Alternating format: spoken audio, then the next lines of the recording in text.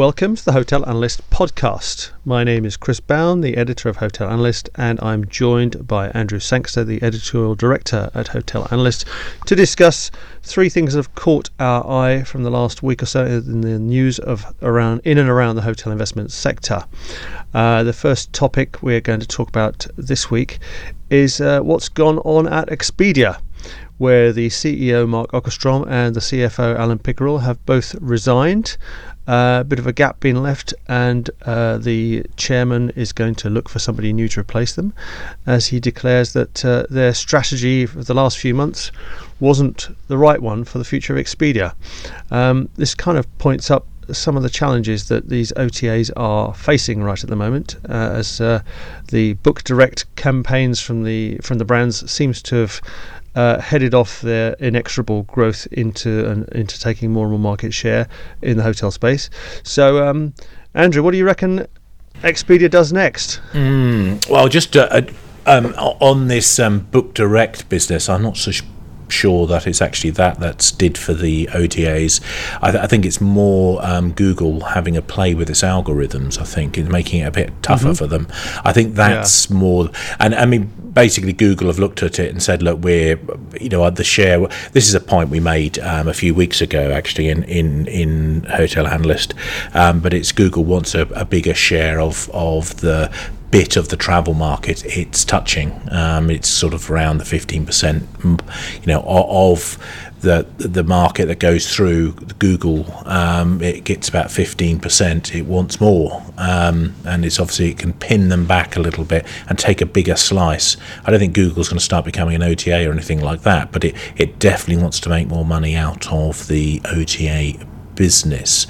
But and I think this Okerstrom departure is a reflection of that. There's an issue of execution here as well.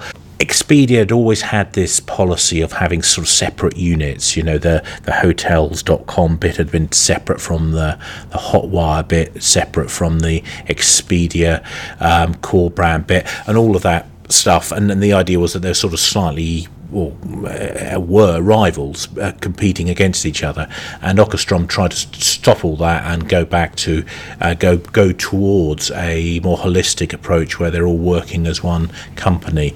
Now, Barry Diller, the chairman and largest shareholder, didn't like that, I don't think, and he certainly didn't like the fall in or the rather slow sales growth that they had, and the markets didn't like it, and that led to a 20% shave off of Expedia share price in one day when they announced their Q3. So hence, Okerstrom was for the chop. But I think there's a broader point coming out here, and this is something we've banged on about on this podcast and within the pages of Hotel Analyst, and this is that OTAs are essentially retailers of accommodation, and hotel brand companies are really product branders. It's kind of Walmart versus Kellogg's, or Tesco versus Weetabix is the analogy here. And I think the clearer way of thinking of this is probably like a sportswear firm like Nike. Now, Nike sells most of its stuff, about 70%, through wholesalers, but it also is intent on growing its direct business, and it wants to grow its direct business to maintain control of its brand and to increase its profitability. Now, I think the challenge for hoteliers trying to adopt this approach is that none of them have anything close to the brand recognition and brand strength of Nike, and I think that's a real challenge for them. So I think the far better way forward is to think of OTAs as retail partners and to work with them.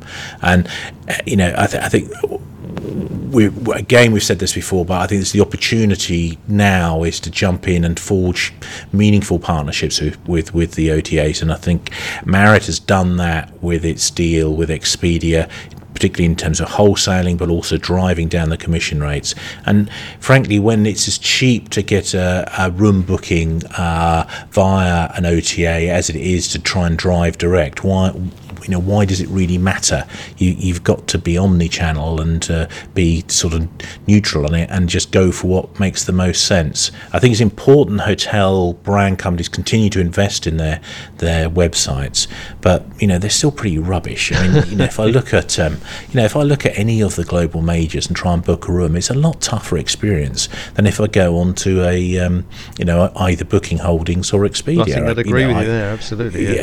And it's very difficult. As we get into we get voice and we get all of this other stuff. It's going to be very tough, I think, for hoteliers to be the best retail channel. I think they can drive the most important customers, direct, but the wider piece, the people are only booking a few nights a year. They should actually just work with the retailers, and make the most of those other channels.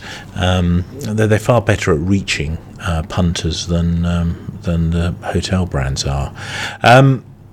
So I think this is where it's gone. Now, one other thing, I think I make a remark on this in Hotel Analyst Perspective that comes out tomorrow, and in that I talk about where will the OTAs go, because actually this is a tough time for them. They are seeing their margins squeezed. I mean, they've got pretty fat margins, so historically have had fat margins, so they could do with a bit of squeezing, but it does challenge them. And I think, ironically, I think the one that's going to be most challenged is Booking Holdings, because Expedia has a kind of a full service agency offer in terms of you can go to Expedia and it does the airline, it does the rental car, it does your hotel room, it does the whole kit and caboodle.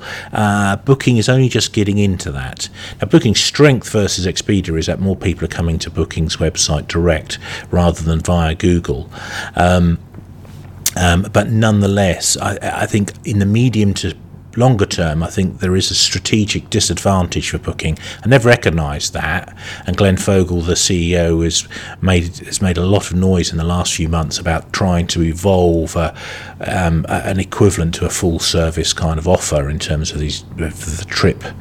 I think they're going to struggle a bit to do that. And my prediction is that to find growth, I think Booking is going to launch a hotel brand. I think it's going to have, an own label variant. I reckon that could well come out next year. Who knows? I may be completely wrong. There's a lot of reasons why they wouldn't want to get involved and getting their hands dirty with that. But given the absence of other growth options, I think it's quite likely. Now, I don't see Expedia doing it. I think Expedia is going down the partnership route, but I can see Booking doing it. Right. Okay. Well, you heard it here first. Next, we're going to talk about some other residential alternative niches for investors, and particularly across build to rent and elder living. As investors, it appears from some figures that Knight Frank have put together, investors are spreading across from having got comfortable with student accommodation.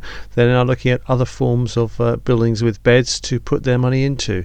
And although the student accommodation market is, in many of the Western European markets, maturing, there looks to be good reasons why other sub markets or niches such as build to rent will certainly be set for substantial increase in business over the next few years. Andrew, what was your takeaway from looking over these numbers? I think one of my takeaways is there's a lot of ways to skin the cat of if the cat is the operational real estate market. Everybody seems to have a different definition and of what it wants to put into it. So Knight Frank has called the investable bit of residential alternatives, and this embraces student accommodation, build to rent, and senior living. Clearly a subset of the operational real estate market. It's quite interesting actually, because you look at the resi market and it's huge in the UK. It's worth something like £7 trillion as a monster, but the investable bit in terms of from an institutional perspective is still quite small. It's not dissimilar to the wider hospitality sector. I mean, in that, I've spent my career writing about it, but it's a real struggle despite the size of the overall industry, because it's so fragmented and in the hands largely of what the Americans call mom and pops and owner operators. It just doesn't figure on the agenda of most investors and on most investor publications as a result. That is changing, and Knight Frank has some interesting figures about the growth, and this trio of sectors that's lumped together in residential alternatives, and pretty chunky, fast-paced growth. And what's interesting, if you compare it to the smallest of the big three commercial property sectors are offices, retail, and industrial. So we're just about already in this residential alternatives as big as the smallest of those three established sectors, industrial.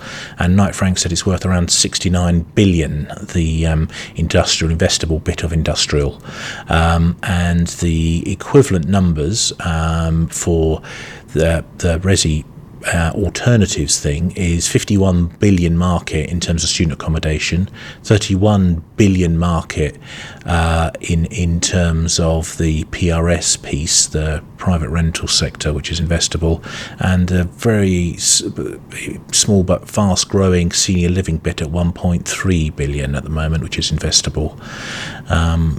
Set for very heady growth, however. And in fact, what is interesting here, that middle one, the PRS bit, which would encompass stuff like co-living, that's to grow to be bigger than student accommodation, up by 2025, up to 75 billion. So it's pretty heady growth there. It's pretty exciting times. It's a very interesting time to be looking at this. And now we're going to head on to have a look at another hotel story, and that's what Accor's been up to. And it's always great when you prepare a story about an organisation and then they do 2 or 3 things to absolutely reinforce the fact that you were in the right place. So we had a look at Accor over the last week or so, and then just in the last few hours they have come up with even more deals to confirm what we were already thinking about them, which was that here is a company that has completed a swathe of disposals, and they are looking like they are much more asset light than they were. They've most recently got rid of their Polish assets under the Orbis brand, and done another massive sale and manage back deal covering a load of Mövenpick hotels across Germany, Switzerland and the Netherlands, and that follows the disposal of half of their stake in the Chinese group Huazhu, and a number of other things, which leaves them now they're declaring themselves asset light. So, Andrew, just like IHG, isn't it? Yeah, well, and Hilton and Marriott, they are all fee income chasing groups now. There's good and bad, you could say, in terms of Accor. I mean, it's good bits relative to its 3 big rivals. If you look at Marriott, Hilton, IHG as the big global major rivals, all heading towards the 1 million rooms or already over the 1 million rooms mark in the case of Marriott. The strength of Accor, one of its key differentiators, it sees, is its focus on management and its strength outside the US and its strength in emerging markets. And that's undoubtedly true. And if you look at Ibis, it's a market leader in about 60 countries globally. Wow. It has real strength. Its weakness is, however, that it doesn't have much exposure to the North American market, which is very important, and also its whole loyalty scheme. It's been a late entrant to loyalty schemes, and its Accor Live Limitless is still very much in it's a bit of a work in progress. Its competitors. It is. I mean, interesting. It's just announced a new deal with AEG, which is this sports and music and sort of venues and hosts various festivals and events and stuff like that. All members, Accor Live Limitless members, can spend their points. The 57 million members can spend their points on these AEG events now, which is a good idea. And the whole idea is to try and make all part of everyday life, because you're going to stay. The average is that the average customer, average member, is staying only a few nights a year, and the idea is to love and touch customers a lot more frequently through this, and it kind of makes sense. It's challenging, I think. It's not easy, but we'll see. I mean, given the market dominance we just mentioned in terms of Ibis, I think it has opportunity to do that. Well, it sounds like a kind of more interesting way to redeem points than having to save up thousands to get a free night somewhere.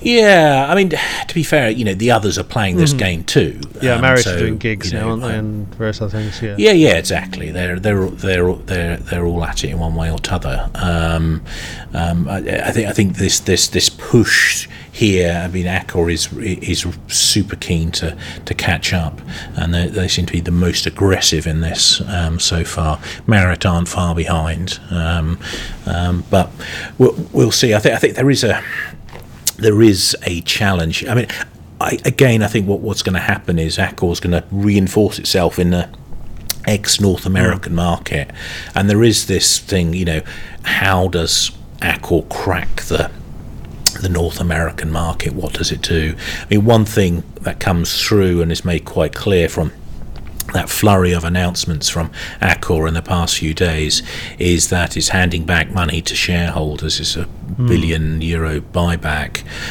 It's off the agenda is major acquisitions. It's been through a bit of an acquisition spree, and the underperformance of Accor's share price has made clear, I think, that shareholders weren't super thrilled with it, and that message has been received and understood by the Accor board, and that they ain't going to be doing any more sort of big deals now. Is there another big deal in the offing, however? Potentially. I mean, Accor, IHG, Hyatt, what kind of combination can you think of between them? I mean, it's challenging. There's no question it's challenging. I mean, the Paris listed, London listed, and New York listed. So it's how do you pull this together? But historically, Hyatt's not been in play because of the Pritzker family's ownership, but it does seem that Goldman Sachs now has pulled that together a bit more, and maybe with the right offer that they could be tempted to leap on that. But how you pay for that, if you're Accor or if you're IHG, is another matter, because the Pritzker family probably won't want a bunch of IHG paper or Accor paper. So how you structure that, it remains to be seen, but I think there's an obvious deal to be done there. I mean, maybe the cleanest one would be the IHG and Accor piece, which would give Accor that exposure in North America, the Holiday Inn, but then and give them almost complete dominance in that economy and limited service mid-scale area. Globally, it would be a very strong position. Who knows? I don't know. There's a bunch of stuff you could have fun with trying to put together. I think there's problems with all of those potential deals, but it does. The mood music I hear repeatedly is that there's one more big deal out there after we've seen the Starwood Marriott merger. There's at least one more big deal there. So whether 2020 is going to be the year for it. Okay. Well, and on that happy note, we'll say goodbye. We're taking a seasonal break, so we'll be back in the new year. We hope you enjoy the festive season yourselves, and we'll be back soon. Bye for now.